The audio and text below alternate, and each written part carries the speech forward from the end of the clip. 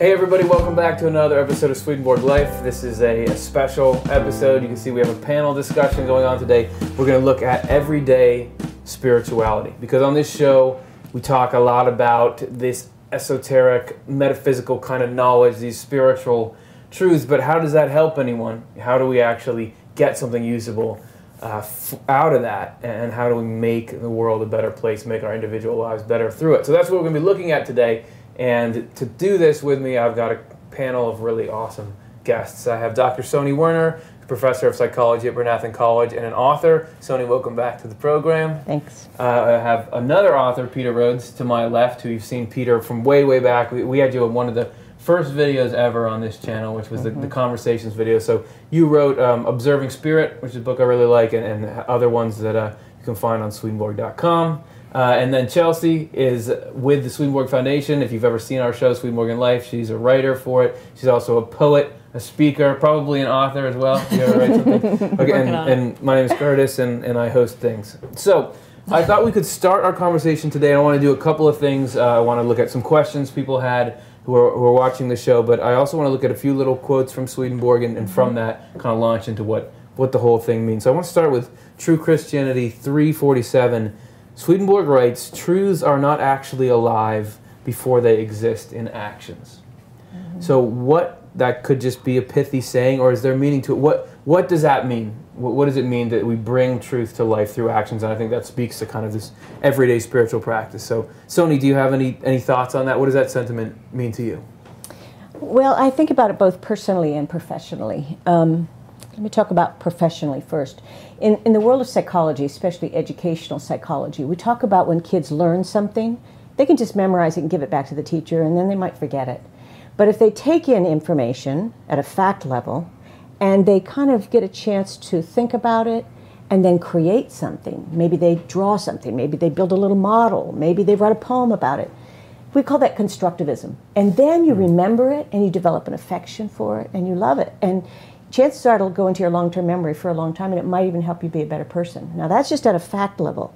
So when you're talking about spiritual things, I think the same holds true. Yeah, I can memorize do stuff. The same thing. Yeah, we can have recitations in a worship service. We all repeat back to the minister. But it's when you take it in, and then, for instance, for me, at a personal level, I like to read stuff, and then I like to write about it. So I'm an author, and I like to paint pictures about it.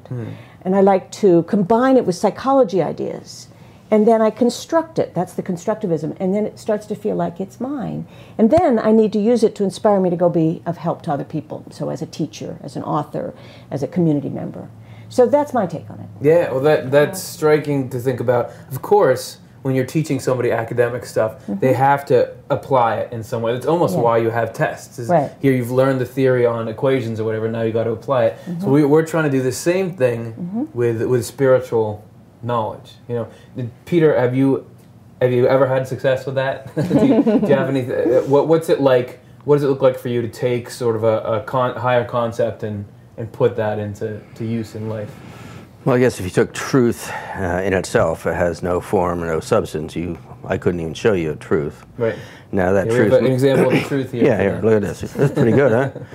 So it may take on the form of a word. But that word isn't the truth. It's just a word that the truth says, I was a diver. And it says, you should make sure your hands go beyond your head when you start a twist. Well, they could say that, and that could be true, and the word's fine.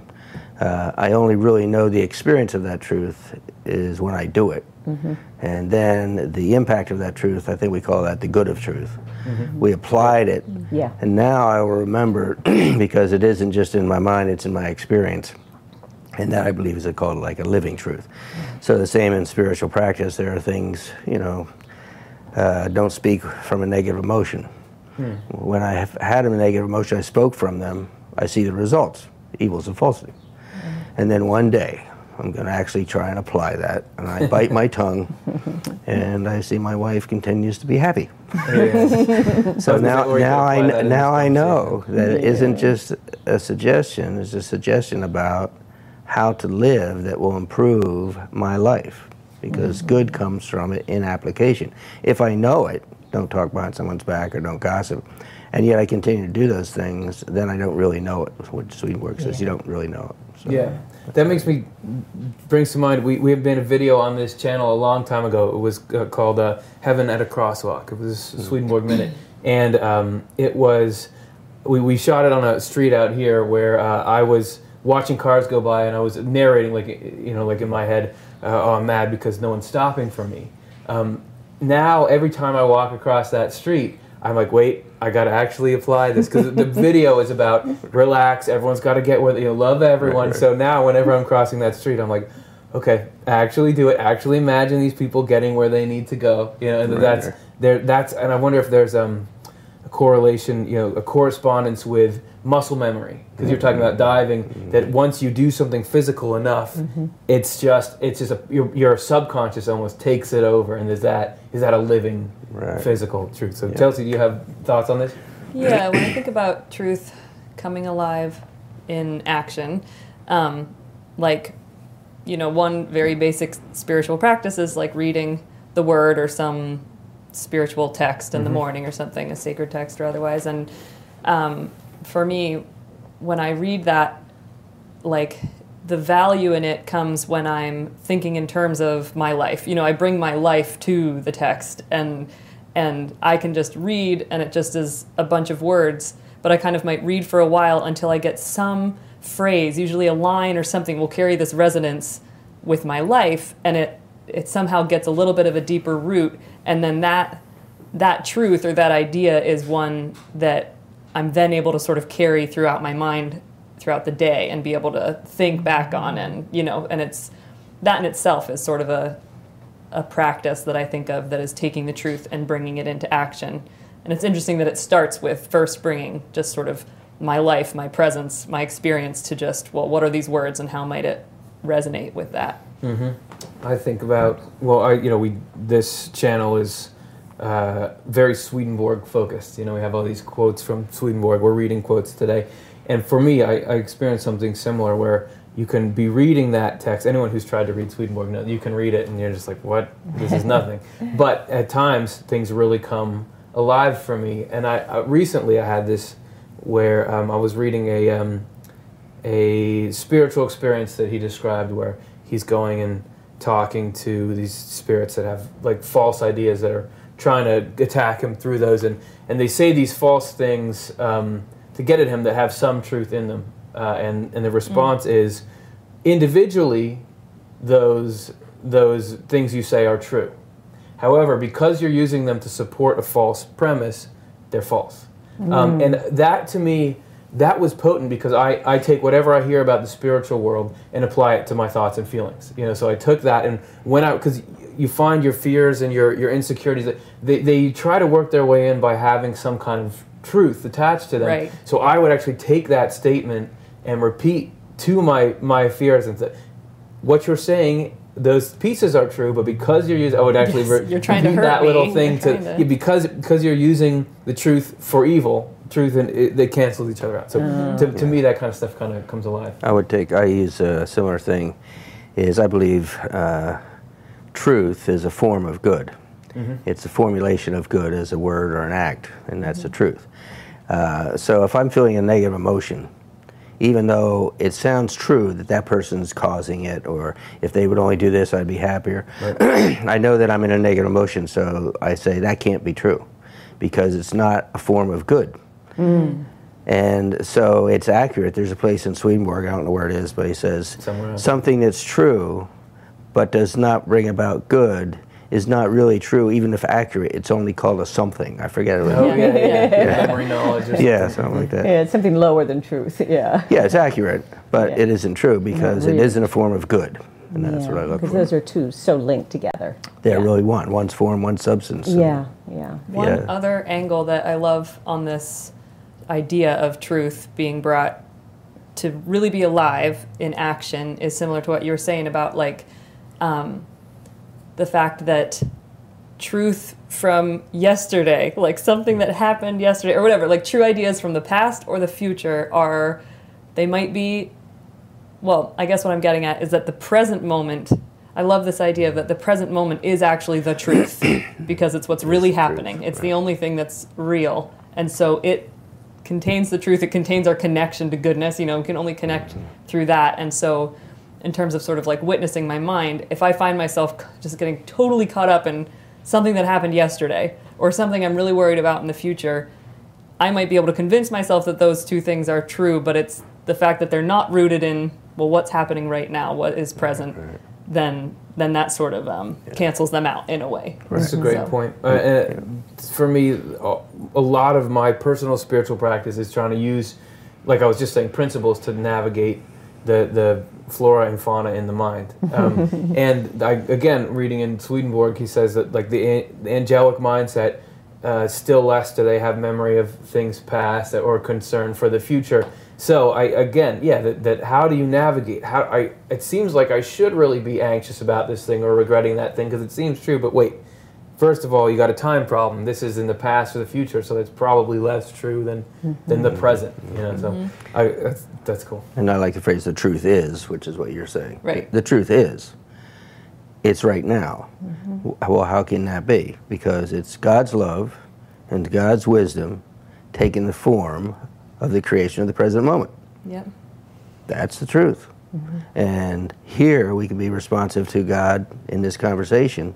But if I'm thinking about the future or wondering about how this is going to go, and it's taking me away from God's truth into something that's not really true because it's in my imagination, usually concerned with self and so forth. Yeah. So coming back to the present moment is the most boring thing that your ego can ever do.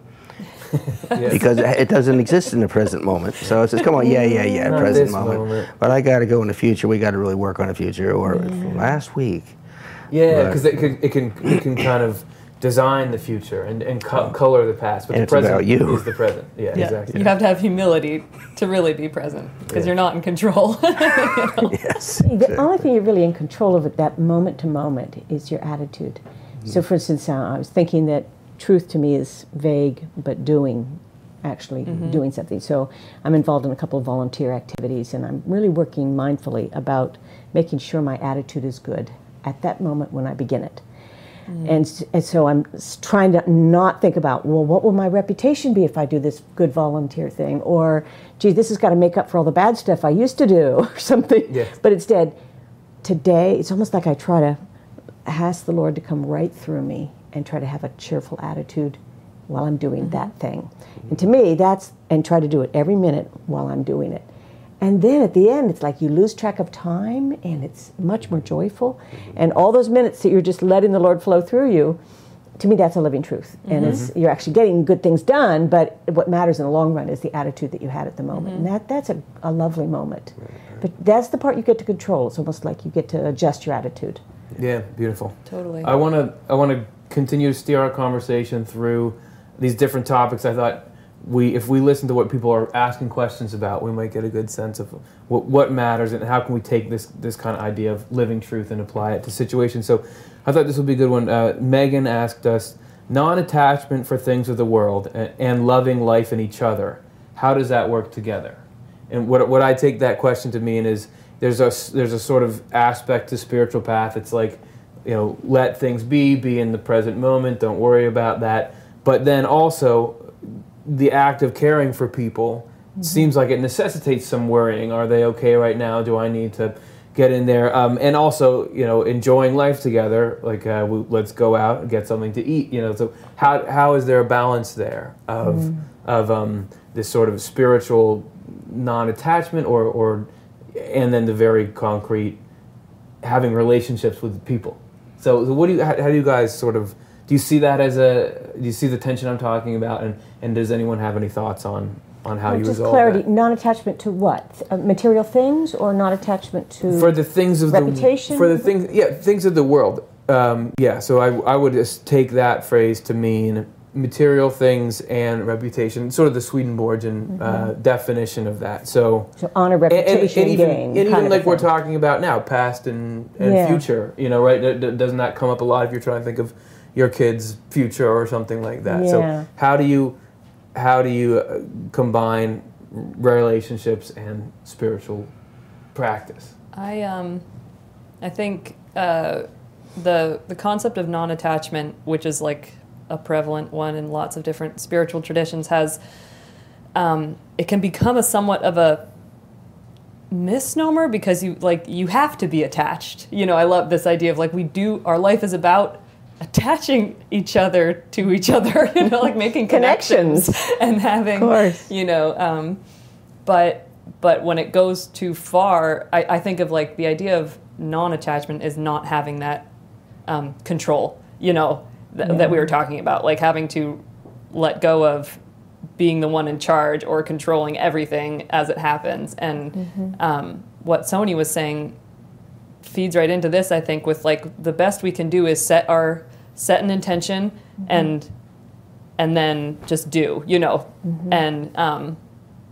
and this is coming from, it's in the Bhagavad Gita, but one of those truths that is always feeding into my mind on a regular basis is that we have a right to our actions, but not the fruits of our actions or the outcome of our actions. And so our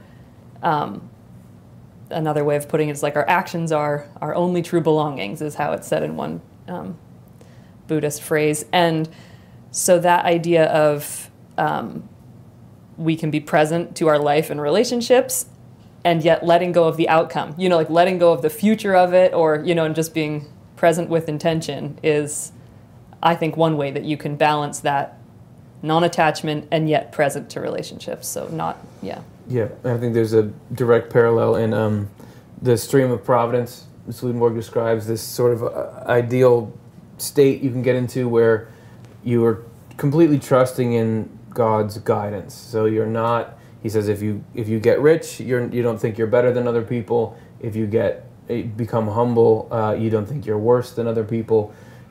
However, you still at every moment are trying to do everything good. So I think that letting go of the outcome, that's a great way to put it. And it's not that non-attachment to the things of the world wouldn't mean not attached to people in the world. The things of the world, as Swedenborg describes, would be what we would generally call ego concerns, like reputation, sensory gratification in a vacuum. And actually, that stuff often gets in the way of, if you're always looking at your friends through your own ego, am I better than them? Am I worse than them?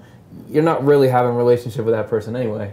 So kind of you gotta do something on that to move forward. Seems a priority. Love the Lord and your neighbor is the number one priority, and self and the world should serve that.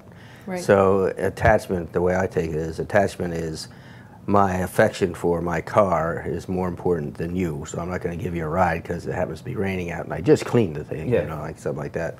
I have a pond and place kids love to come to play, and when I put things down there that are fun and flower pots and stuff like that. And when first kids started to come, they would knock over things and step on flowers and stuff like that. So I was in I got to make a choice here. Which is more important to me? Kids having a good time or my stuff? And I can see if I put my stuff, I'm going to be the nasty old man at the end of the block. And so it did feel like dying to my affection for the glass vase, hand-blown glass vase that I liked. But it was worth it because to see the kids having a good time, and they'll knock something over, and you'll see their mother, don't worry about it. So I think God is gradually leading us from where we're, as children, we love things and we love ourselves, but gradually those priorities start to change. In relation to people, it doesn't mean you don't take care of your car. I use the example of someone who has a beautiful car and they wash it all the time and it's up on blocks and don't use it. Well, I think really it should be used in such a way that, yes, it's a wonderful car, and the enjoyment of that car is also in the giving someone a ride or allowing someone to borrow it for a prom or something. So there's a living relationship between stuff and God and neighbor, and that's in the right. And I think regeneration is really reversing that as a kid, and gradually, all of a sudden, people become more important to you than your stuff, and you still have stuff to loan them or whatever. That's well said. I have a thought too. This is a sort of a metaphor that I've been using for the last couple of years about the issue of sort of detaching when you feel like you want to control somebody else's life, because you have the delusion that you are supposed to arrange everybody else's life, and it's not a healthy thing. Well, so, if you just know better than they do. That's the illusion. That's the story you tell. And when you're in the field of psychology, you're supposed to fix everybody. So, right. And if you're a mother, you're supposed to fix so you get into these little justifications. So I've got this little tool that I came up with. A friend of mine gave it to me, and I've sort of elaborated on it. So when I feel like I'm trying to arrange somebody else's life, and I really have no business doing that, I've got to detach. So I can't just turn away completely. So I pretend that I'm in a movie theater or a stage play theater, and the other person is the actor on the stage. Now, then I ask myself a couple of questions. Sonny, are you the director of that person's life? Actually, no. Are you the prompter telling them what to say? Actually, no. Are you allowed to be in the audience, front row, cheering them on and, feeling empathy? Well, maybe. And sometimes if they're really doing disorderly things, it's really none of your business. And you actually should be in the back of the theater. Maybe occasionally playing with your phone and not even totally paying attention. You're not really in charge of them. And sometimes you have to leave the theater. And so that has been very interesting when I want to control my grown children's life or my students or my sister or somebody, and I think I have all this great advice, and it's really not healthy. It's controlling. So that to me has helped a lot to help me pull back, and then let other people or the Lord or let the person manage their own lives. Mm-hmm.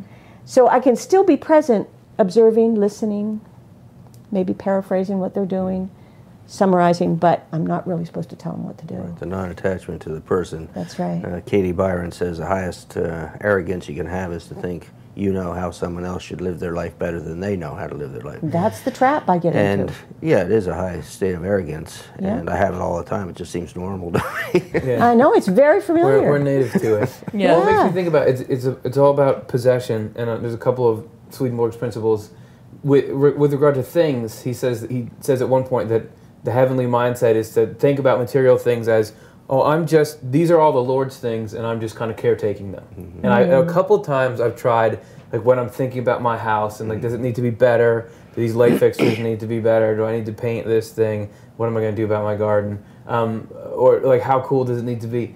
To think, this is the Lord's thing. Or if I'm tying it up with my ego, like, I live in a good place or something. This is the Lord's stuff. It changes how I feel. Yeah. So there's that level of possession, and then with people, something about really believing they are the Lord's. Like the Lord is the closest one to them, and so something about just thinking about that makes me even real. Subconsciously, I was sort of thinking they exist as an adjunct to me, but you know what I mean. But actually, no. There's this divine sort of connection. Okay, do we want to say anything more, or do you want me to? I can do the next. I have one thought, only because it gives me the opportunity to quote something I read in one of Peter's books. Yeah, available on Swedenborg.com. The quote was, you can tell me where this actually comes from maybe, is, we're here to work on ourselves, so we should thank others for giving us the opportunity of doing so. And so just the fact that we all, that idea that Curtis was painting of the Lord is the closest thing to that person, and the Lord is the closest thing to me. And so if I find myself, wanting to control or see issue or something in somebody else, I can realize actually the best way for me to show up for that person would be to work on this feeling and experience that I'm having and bring it into my awareness of, God and me, and think, okay, what, then I'm actually supporting the other person in their spiritual life by working on myself. I'm going to be more able to show up for them in a way that is God-led or something. So, best thing you can do for them. Right. It's ironic. It always seems like the other, that we're supposed to tell them what to do and give them all this advice. And the irony is that we're actually supposed to be working on our own spiritual stuff. Yeah. And the less you do, the better it is for everybody. But but it's attachment with love, because it's not like I just want to run away to an island and be disinterested in people. Right. So shifting over to, well, who am I in this person's life? What use am I supposed to be doing? If it's not giving them way too much advice and they don't need it, what is it? And I think it's good to keep pondering that question over and over again. Who am I in this person's life right now, at this moment? And so I think we should not always do the impulsive thing. We should reflect a little more. So I want to go to another question. And this is a question from Julie, and she said, does Swedenborg speak about if or how one can determine the state of their spirit. So I thought that we're going for practical information, and I actually have a Swedenborg quote that I thought was a cool kind of relation to that. So this is from Secrets of Heaven 3:7-9-6. It takes wisdom, though, to know what our own aims are.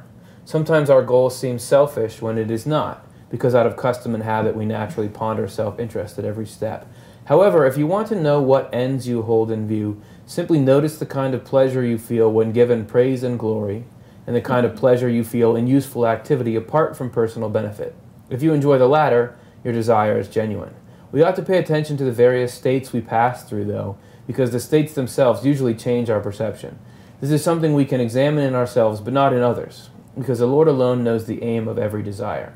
That's why the Lord said, "Don't judge anyone, or you will be judged. Don't condemn anyone, or you will be condemned." So there's sort of three cool points in there. One is, look, what pumps you up the most, that's kind of a bellwether for the state of the spirit. You know, if I'm here doing this conversation with you guys and I'm only excited at the idea of me saying the smartest thing, then maybe we got an issue. But he also says, notice the states that you go through, because they change your... So which I take is like, sometimes you're going to be in that state, but just look more overall. But then finally, you don't know what someone else's states are. And we were just talking about that. I know what your aims are. No, nobody but God knows that. So in the context of that, how do we know how we're doing spiritually? Is there a way to... Because we're trying to make spiritual progress, how do you kind of check up? So does anyone have thoughts in regard to all that? Thinking of that idea you brought up of the stream of providence, it definitely makes me think of how it's such a useful thing to just remember or recognize that I'm going through a flow of states, and that one state isn't going to be eternal, but it's an opportunity to bring that into an awareness of the Lord's leading. Like that I, even if I find myself in a state of, like you said, examine sort of the pleasure of, or if you get pleasure in just sort of having everything for yourself or getting what you want, that's not an opportunity to condemn myself. It's an opportunity to just recognize it and then surrender that too. Like, okay, I'm in, take the weather, take my temperature. I'm like, how are things? What's going on in me? And then surrendering anything to the Lord's leading, or sort of a humility, then you're going to be on that, heaven led, That's a thought. Awesome. Yeah, I agree with that. We're in a process, and we're going to experience states of love of self in the world. We're going to experience states of, arrogance and pride. We're going to experience selfless activity and enjoyment. And it used to be, a good person only feels these good things, and I'm not a good person. About if I work real hard someday, I only love my neighbor and never think of myself. And the more and more I study, the more and more I reflect on myself it's like going down a river. You come around the corner and there's going to be this kind of plant that go around a river and there's a bear. I mean, this is the river of my spiritual practice, is my life. And I'm going to learn from what is really true. Now I'm trying to impress people. I've recently started to experience myself just loving good on Facebook. Just people who are in some good. And I just tear up. I have no idea why. And then happiness with little children. I have no investment. Mm-hmm. But I recognize that's no more me than my wanting to be seen as smart or something. Mm-hmm. Neither are me. And I think that's the point that Swedenborg says. Don't attribute either good or evil to yourself. Neither are you. And you're going to learn. I'm going to put both in front of you for you to learn the contrasting opposites. Mm-hmm. So it takes the pressure off, I should be different than I am. No, the way I am is the way God's designing me. The experiences I'm having are handmade for me, so that through these experiences, both when I'm selfish and when I'm selfless, and everywhere in between, I'm going to be learning. That's how God is teaching me. Mm-hmm. So there's no longer an agenda of, I should be experiencing things and thinking and feeling different than I am. No, how are you actually thinking and feeling? Observe that, and through that observation, you will be learning, and God's whole intention is to gradually lead you towards loving Him and the neighbor. Mm-hmm. So, absolutely. Yeah, there's comments in the writings that talk about how the Lord and angels are sort of bending you, almost like a willow branch, just bending you. And we can participate in that with whatever practice we want to use. So, for instance, if I'm involved in a conversation with somebody and I'm getting sort of swept up and I'm observing a little bit about selfishness and how long is this going to be, or this is tedious, or I really don't want to talk right now. Oh. So I'll try very hard to switch, and I'll do a couple of simple little things in my head, such as, I wonder what it feels like to be that person today. Just start with something simple like that, and then move on to, I wonder what it was like when they dealt with this problem before. I wonder how are they feeling embarrassed? Just asking myself a couple of questions that are other-focused instead of me-focused. Mm-hmm. And all the time that I'm doing that, every minute I'm doing that, I'm not so much thinking about whether or not, what's my life like at the moment. And so if I'm other-focused for the moment, even if it's just for a few minutes, then when there's a break in the conversation, it'll be more, I'll be inviting them to talk more about what's going on. Yeah. And all the time I'm doing that, I figure it's a little more useful than for me to be checking my watch and wondering if I'm going to get to my appointment on time and me. Mm-hmm. So I'm finding that that can be very helpful as well. And, just a thought. Well, that's a great thought, and it reminds me, I don't remember where I heard this, but there was some technique, if you're feeling some kind of negativity towards someone, imagine being in what it feels like to be in their body at that moment. Have you guys ever heard of that? Like, if there's somebody driving a car or something, imagine what it feels like to have your hands on the wheel. Yeah. Just that. And the few times I tried it, that worked. Just like, or what is it like to be sitting where they are? How do their legs feel? Just that moment of considering from their perspective can really affect things. And I want to say, I think in relation to what you were saying, Chelsea, that about identifying, and what we've all been saying about identifying negative stuff in you. I do think I come across people who think, there's with spirituality or religious sounding stuff, there should be all this guilt, but it hasn't been my experience that when I do see something that is undesirable, it's sort of good, because I know that things aren't great. Meaning I have negative thoughts and feelings that are always trying to get me down. It's not, I don't live always in a happy weather pattern in my head. So, here we found part of the problem. It's like, great. Because if you don't come across those, I don't know how I'm going to make any progress, but here's something tangible. Like, to me, the times when I've really felt like I'm making progress, there's been a sense of excitement, opportunity with it. Not like this, I'm terrible. I've never felt that, like, I'm terrible, leading me to something good. Yeah, There's there always has to be some excitement about discovering, I found a moment right now. I'm being a little bit self-oriented here. Yes, okay, now what are we going to do about it? Well, something like that, yeah. Something, like, her question was, how did she say it exactly? Like, does Swedenborg say anything about how we can know what our spiritual state is? The state of our spirit, yep. Right. And what I find so interesting is, like, you just think about the quality of heaven versus the quality of, like, our self, or, like, hell, or just us apart from heaven. The proprium. Yeah, and, like, heaven, Swedenborg describes it beautifully, has this, like, flexibility, this, like, willingness to just bend and, move, and then the more and more, like, ego concerned you get, it gets tighter, it gets, stiff-necked, there's that language in the Bible, like heart of stone, all these hard, rigid things.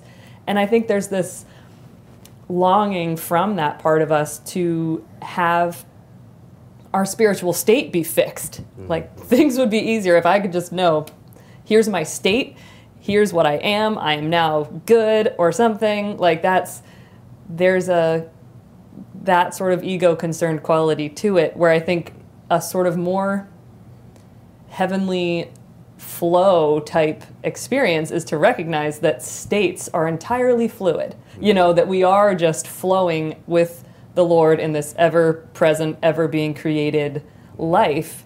And so we can, know our spiritual state, and we don't have to, like, it's an ego concern to want to define ourselves by by the spiritual state that we find ourselves in.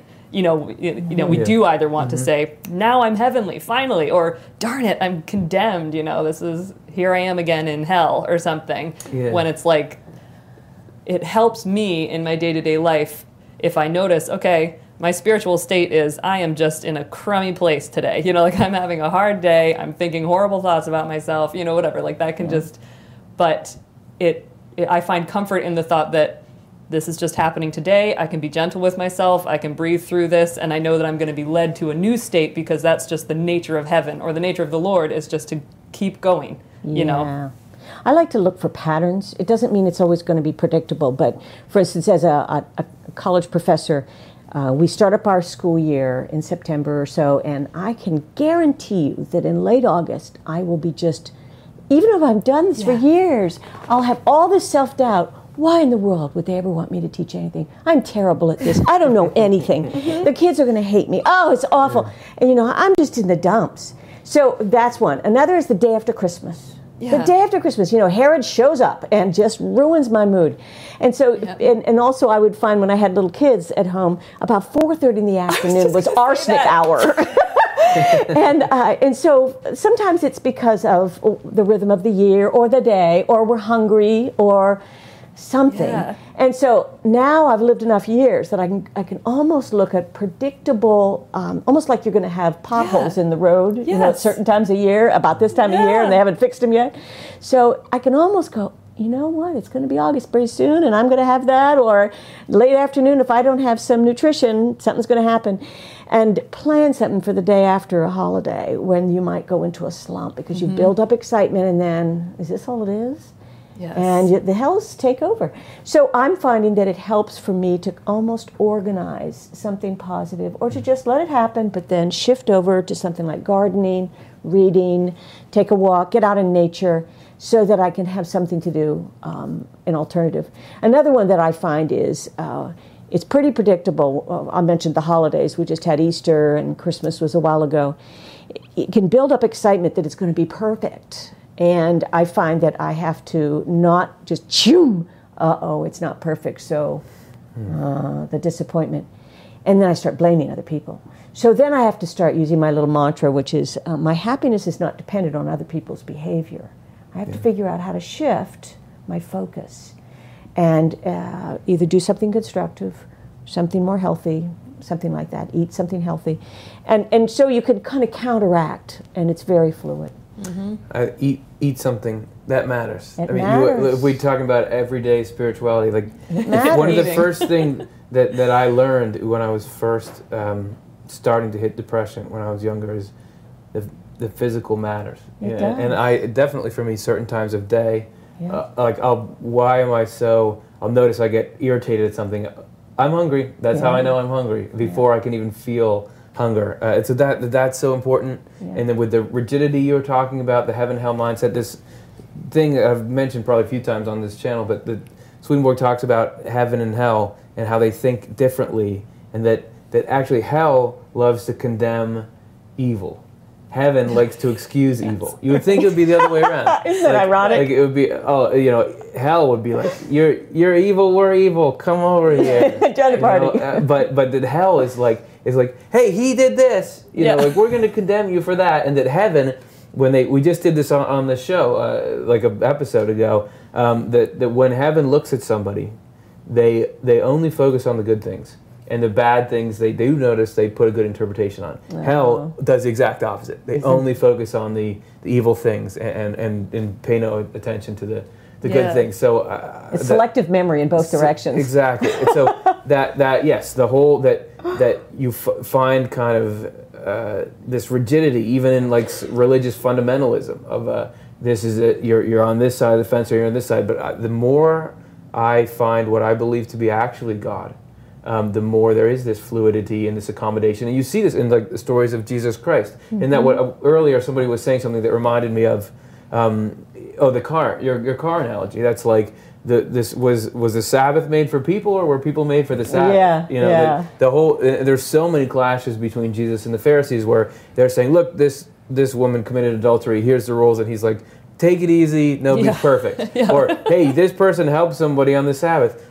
Wouldn't you get your sheep out of a pit? It's just a day. And it's funny that's reasonable. That's the epitome. I mean, that's this climax of God meeting the messed up human mind. So that's always a dynamic to be watching. And the more that I'm like that, I know that I'm a little, leaning hell wise that way. So it is. There's an interesting idea of conscience that I feel like I'm learning more about, which is like not so much the idea of conscience that just, I mean, for sometimes conscience is just useful to be like, don't do that, that's not good, stop Jiminy it. Cricket. Yeah, you've got to stop that and like do this because it's better. But this sort of developing an inner voice that kind of counteracts that condemning part of myself and have this voice that is just the epitome of compassion and understanding, that sees me at my worst and says, I know, you're just so tired. You've had a really hard day, and, but it's going to be okay. And, just sort of this loving support voice in my head that like, oh, that is like a somewhat heavenly conscience that is always going to be wanting to excuse the evil, not in like a disorderly or harmful way, of like, oh yeah, don't worry about that. But like, that really has my best, well-being, as its intention. And so, because for me, those, like you were talking about, the cycle points of like, it is 4:00 in the afternoon and 4:00 in the morning. Like having little kids and having to wake up at night, I just finally realized I am a horrible person if you wake me up at 3 or 4 in the morning, and I do not feel in control of that. But that loving voice can just understand that, know it, and be like, okay, so how are we going to take care of this? How can we make this work or whatever? And so it's not saying, oh, you horrible person for snapping at your kids or whatever. It's just saying, okay, this is what's happening. Let's work on this or whatever. And that's like I forget how this ties back into the whole spiritual state thing, but it's great. It's been observing. Yes. And while we're still physical creatures, we get hungry, we're tired, if we're sleep deprived, we got to be a little bit forgiving. Doesn't mean we justify it and say, I'm just that way. I'm always going to be that way. I can't change. I mean, going there is not really all that helpful. It's more observing it and going, okay, take care of your physical needs if you have to, do what's urgent, and then try to get yourself back into a healthier state if you can. The fundamental attribution error, this was something I learned in psychology classes, which is that it's called the fundamental attribution error because everybody does it, which in short, you're driving, somebody cuts you off, that's because they're a jerk. They're insensitive, they don't care. You driving, oops, I just cut someone off. Well, I was distracted, and if you do something wrong, it's because of circumstances. If they do something wrong, it's because of their character. That's right. And that we just automatically do that. So to do the opposite of that is to go, I wonder what kind of day they're having. I often say, I think they're going fast because they're on the way to the hospital. Yeah, exactly. Yeah. And if I put that in my head, I'm immediately, I better get out of the way. Just like you would if an ambulance is going by, we all get out of the way. Yep. Well, sometimes when you're being a defensive driver, it's better to shift your attitude over here. Let's yield a little. Let them do what they need to do. The Lord's taking care of them and trying to get them in a good state. I'll just sort of get out of their way a little bit. And I think that changes the attitude. I mean, a while ago I had a job where I worked in a maximum security prison, and I think Pete's worked with people who have broken the law a few times as well. And you have to kind of get your head around, I'm not here to just condemn them all the time. Civilly, maybe they've broken laws, they have to be in jail for a while. But how can I meet them at this moment in a way that I'm not judging them? That I'm going, they're doing the best they can now. Could have been that they did the crime where they were under the influence of drugs, or maybe they were running out of money and they needed something. And I don't know what their deep intentions are. The Lord does. I don't. My job is right this minute. Can I teach them something? Because I was teaching classes there. So I think that helps in those extreme conditions as well as with people who are mostly law-abiding citizens. Give them the benefit of the doubt and shift over to that. Mindfully doing that, I think, helps instead of just swearing or saying, get out of my way, I'm the king of the world and you should drive, defensively against me. That's where we often go when we're in our cars. I think people have this sort of worry that, you need to call that person out because they're a jerk, and if you don't call them out, they'll just keep being a jerk. But I think overall, if everybody just assumed the best, there'd be a couple people that, you pulled out of their way because you think they're going to the hospital, but they're not. But overall, the net impact would be so much better on the human race that it's worth us taking that track. Well, I'd heard someone say that the reason there's road rage is because you can't see each other's face. Yes. So if you bump into someone on the street, you immediately look around, they can see you're feeling guilty and sorry, and you put your hands, I didn't mean it. Yeah. And, oh, that's quite all right. But in the car, you don't see that. So that's the opportunity for your ego or the hells to say, attribute the worst to that person. Yeah. And since I read that, I've been experiencing that. That's true. If I can actually see the person, the humanity of that person, and I was thinking of something else, just like anybody else could, then they're a human rather than an object. That's right. You know, And the if I face is so objectify a important. person, that's when I can have all sorts of negative thoughts about that person. They're not an object. Yeah. Same thing online, not with our YouTube audience, of course, but You're awesome. you do notice that the more anonymous commenting forums are, the nastier the comments are. The worst, actually, YouTube is notorious for that, but actually, if you just go to articles that are just written on websites that aren't social networks, there's a place where you can sign in and comment, and you read those, and those can be just like so toxic and negative because nobody knows who's commenting. Yes. So the more and the person that they wrote the article they're being mean to, they can't see that person. They just things you would never get up and say at a lecture. You'll type online. Any of us will because Yes. it's like there's these barriers. Psychology has another fancy word for that. We call it de-individuation. I always think about somebody who wants to rob a bank. They put a ski mask on. Yeah. Or even the night before Halloween, we put a mask on and then we go and mess up the neighborhood. Whenever we de-individuate, we are taking out the individualness where there's the opportunity for us to see each other as human beings and have compassion. So for us to use the media, like social media, to do that, it's just, you might think it's cathartic to let it all out. It actually is really harmful for the sender of the message as well as somebody who receives it. It's not good practice, but the medium is there. We have to just decide, okay, am I just going to ignore all of those? It's a tricky thing, isn't it? Sure. Yeah. To love wisely. There's not clear-cut actions in every situation, but there's just general principles that we're trying to cultivate. So that's what we're sort of trying to do here. I wanted to go to another question. This is from Bailey 31909. It says, why do some say we must worship God? Why not just acknowledge His divine being? Do we have to actually worship? And what does it actually mean to worship the Lord? And I have a short Swedenborg quote that I think speaks to this. It's from Apocalypse Explained 3:25. We continually pray when we live a life of kindness, if not with our mouths, yet with our hearts.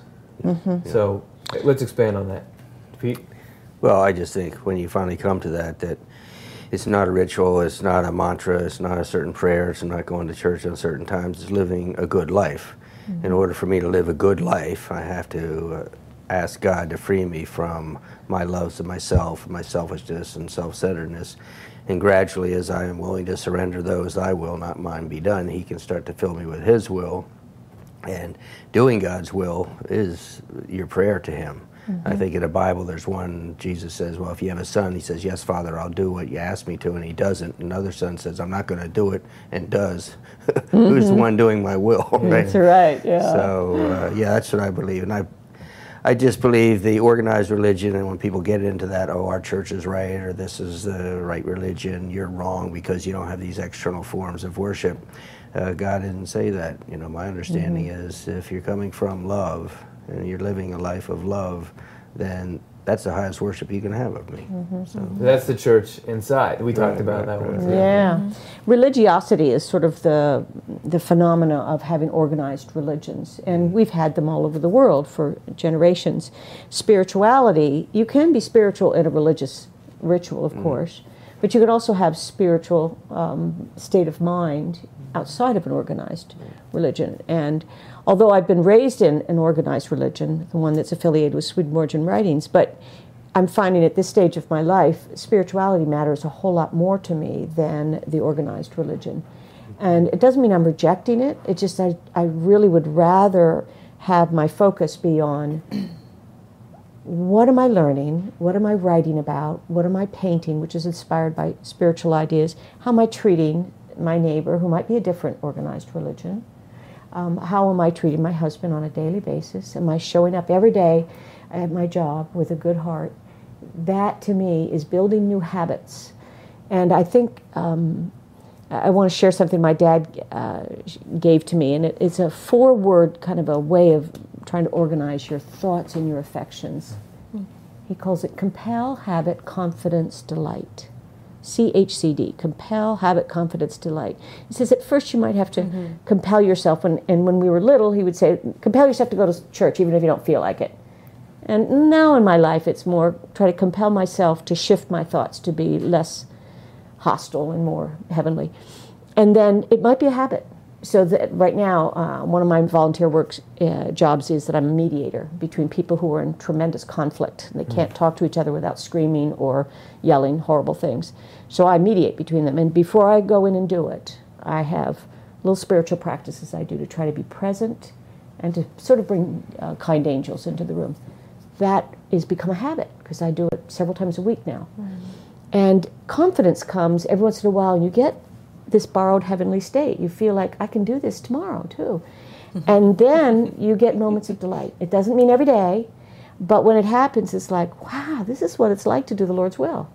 But you can't get there without doing some of the lower ones. So if I have another area of my life that I'm working on, again, I'll go through, well, what do I have to compel myself to do? And then will it become a good habit? And will I get confident that I can do this on a regular basis? And then it's starting to become more of my own. And I think that's the surest proof that Swedenborg says, heaven and hell are acting on us, but it's not, the good in you is not intrinsically yours. It's something that comes, because there are times when I'm awesome. Like as far as doing spiritual principles, like love is coming through. I feel like the truths that I've kind of storehoused in my mind, they're all making sense. They're directing actions. It's great. And then the next day or later that day, it's like, I just can't, all right, I'm just going to like look up stories about basketball on my phone. It's like all I can do. Yeah. It's like, at least you're not hurting other people. I'm like, I'm like just tired and I just want to lay here. And like, I'm like, oh, that weekend, like I thought I was like I was going to become the Buddha by the end of the weekend. And now I'm just like barely hanging on. You can just be so in it and so out, and it just shows like somebody turned off the faucet. Yes.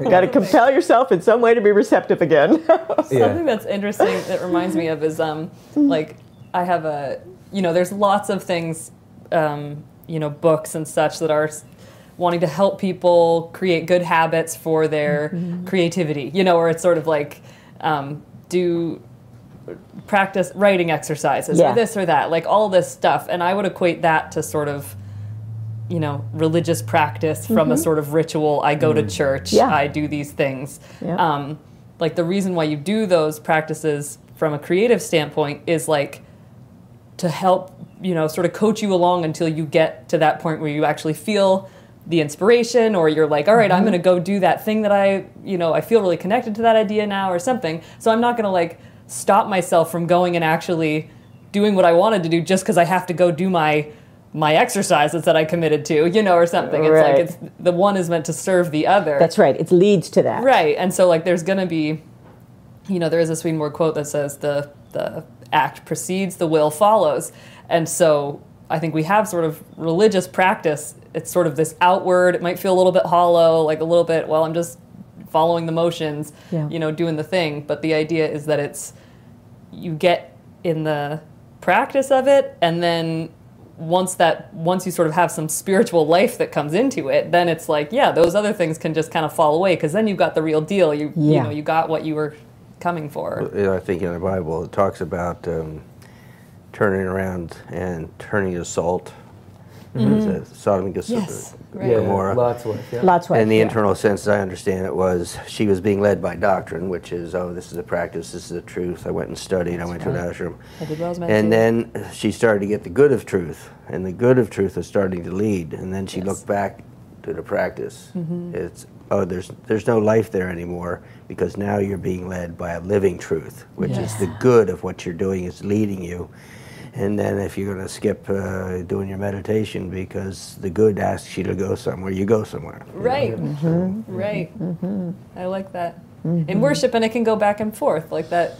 It isn't, we want it to be linear, but it's like, okay, today I do need that. I need to sit and worship. Some states you're just starting off Yes. in the doctrine. Right. Just trying to learn the doctrine, Yeah. let alone do it. And then in other states, you're in the good and you don't even think about it. Exactly. And for some states, like a little doctrine is like, oh, great step, because you never even try to think in those states outside to anything higher. And so, yeah, this goes back to the sort of organic nature, the Yes. fluid sort of nature of the heavenly, and take it easy on yourself. That this is part of a process. Yeah. I would just want to say something about the fluid part that you were talking about.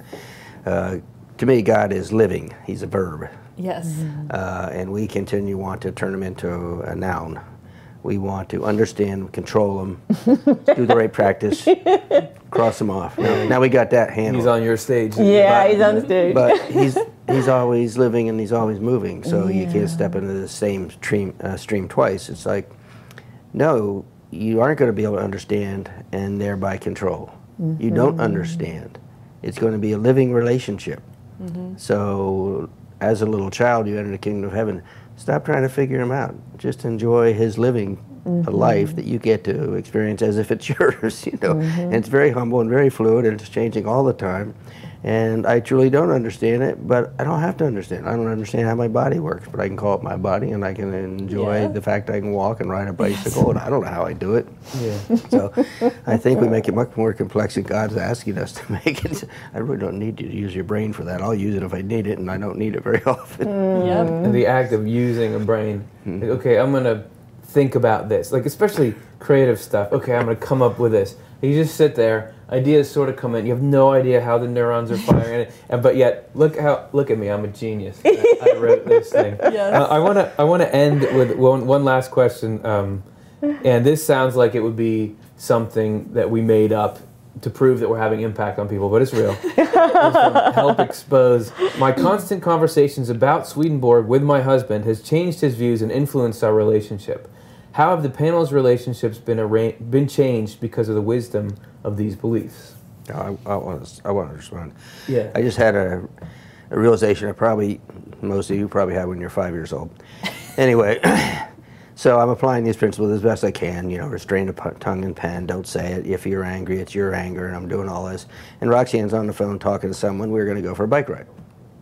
And she keeps talking. I'm going on a bike ride. I thought we were going on a bike ride. And she's still talking. And I suddenly realized that I've held this idea that other people should make me happy.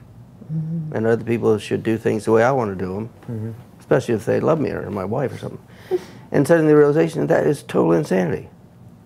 That, yes, it is true, God created you so that you're happy in making other people happy.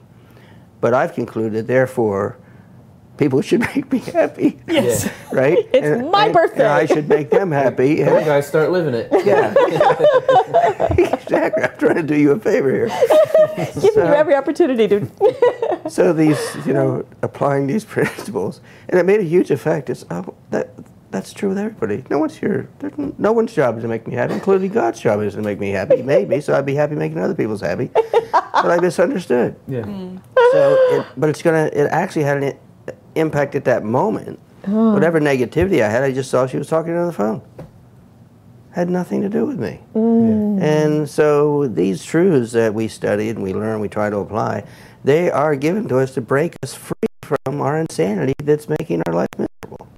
So it's not theoretical. I could care less about that. Yeah. But something that simple is going to make a huge difference. And I'm never going to be able to forget that. Absolutely. That was profound. What a shift. Isn't that amazing? And those are the shifts that I really enjoy. And that's, it's a realization about how, self-centered I am. But it's not, it feels like a bad judgment. It's like, oh, thank God. Right. You explained it to me. Yeah. Right. I think that for me, the impact is not like, oh, I can read this thing. Okay, so I'll take the trash out on Tuesday. You take it out on Thursday. Thank you, Swedenborg. It's like this is letting me know how. It's just letting me know how misguided my entire construct of approaching the situation is. Right. Like you're talking about, looking for the thing to serve you in particular ways, but that really. Spirituality within relationships of any kind is the same. It's all the same principles. That if you're looking to live humbly and progress and regenerate everywhere that you are, You know, sometimes people, even with like romantic relationships, they'll kind of say, except for here. Here, the goal is to have everything go just right. You know, it's to have it so that everything goes just right between us, and we like are on a restaurant overlooking the ocean, and we both just said something witty. Like if you see like movies that where the dialogue between couples in like movies, like my wife and I sort of make fun of it by being like, oh, touche. Like it's one person said this super witty thing, and the other person says this like super witty thing back, and it's like that's like, ooh, sparks are flying there, but that's not love. And I don't think there's like there's not a lot of good knowledge about what it actually is. So to me, I find that I'm positively impacted by this. Teaches me how I should be looking at every moment of my life. Right. The same principles apply within relationships. Yeah. Well, that's why, like, I think about, I don't know what my relationships would be like if I didn't come eventually of age with these ideas, with Swedenborg's ideas sort of in my mind, because it totally is different than the thought that, well, first, one like primary idea is just the idea that life is about relationships. You know, like it's about our relationship to God and our relationship to each other. And so life is relationship. And then that it's trying, like if our life is about developing this covenant with the Lord, like reciprocal, mutual love there, then every relationship is going to be perfectly, you know, possible, able to do the work of what needs to be done to better that relationship. And so to let go of this false idea that my relationship has to feel good, or that it has to like have, you know, in terms of like that it needs to not have strife or not have conflict or not have, you know, anything like that's just not. Let it go through states. Exactly, right. It goes through states. It and will so fluctuate. Yeah. And that like when you bring, you know, like this idea of spiritual growth is that we develop a practice of reflection. We see evils that are in our nature come up in us so we can see them for what they are, so that we can be freed from them. And like that's not always comfortable, and yet by being in relationships, that sort of sets up the perfect recipe for that to happen for all the parties involved. So, you know, so it's not like oh, you know, like that, what's the smallest conference in the world is like, or like the conference for dysfunctional families or something. Like, anyway, just like there's no such thing as a conference for functional families. No one showed up. No one showed up. It's like, well, it's not because there's something wrong with us. It's like that's because everything's in process. Everything's being worked through. I'll use the Navy SEAL, the guys who are designing the Navy SEAL program. So it's a 2-year program, and they're thinking of every terrible thing that could happen that you'd have to be able to survive, and you know, they throw you in ice water and they tie you up. You think they're torturers, but they're actually trying to train you so you can be of help to people and save people. Right. So I think relationships are about the same. Yeah. We want to go into the Navy SEAL program, so here's a ring, here's a ring. Yeah, here's a ring. I'll sign my life to this. Yeah. Yes. Well, I've put lots of thought into psychology and spirituality and what does it mean in our relationships. That's just something that's been a theme of my life. And so a few years ago when I was teaching psychology, my boss and I decided that it was important for me to kind of organize my thoughts and then teach a class about it. It's not just how to be nice to others, but we decided to really study the whole concept of altruism. So I even wrote a book about it. And to try hold that up so we can, if you guys can find that on the web. Actually, this is on now available on Amazon. It's called Altruism: Many Kinds of Kindnesses. Cool. And so I've had the joy of teaching, imagine 25 students who are all wanting to learn about the good side of people. I also teach about forensic psychology right now, about the criminal mind, but it's so much fun to actually stir in my college students the idea that not only just giving money to charity, not only just volunteering for Habitat for Humanity, but to organize your thoughts in such a way that you're doing it with a full heart. And to pay attention to the recipient. Don't just pay attention to your own reputation when you're being altruistic and charitable, but to pay attention to who's on the receiving end and the people you're doing it alongside.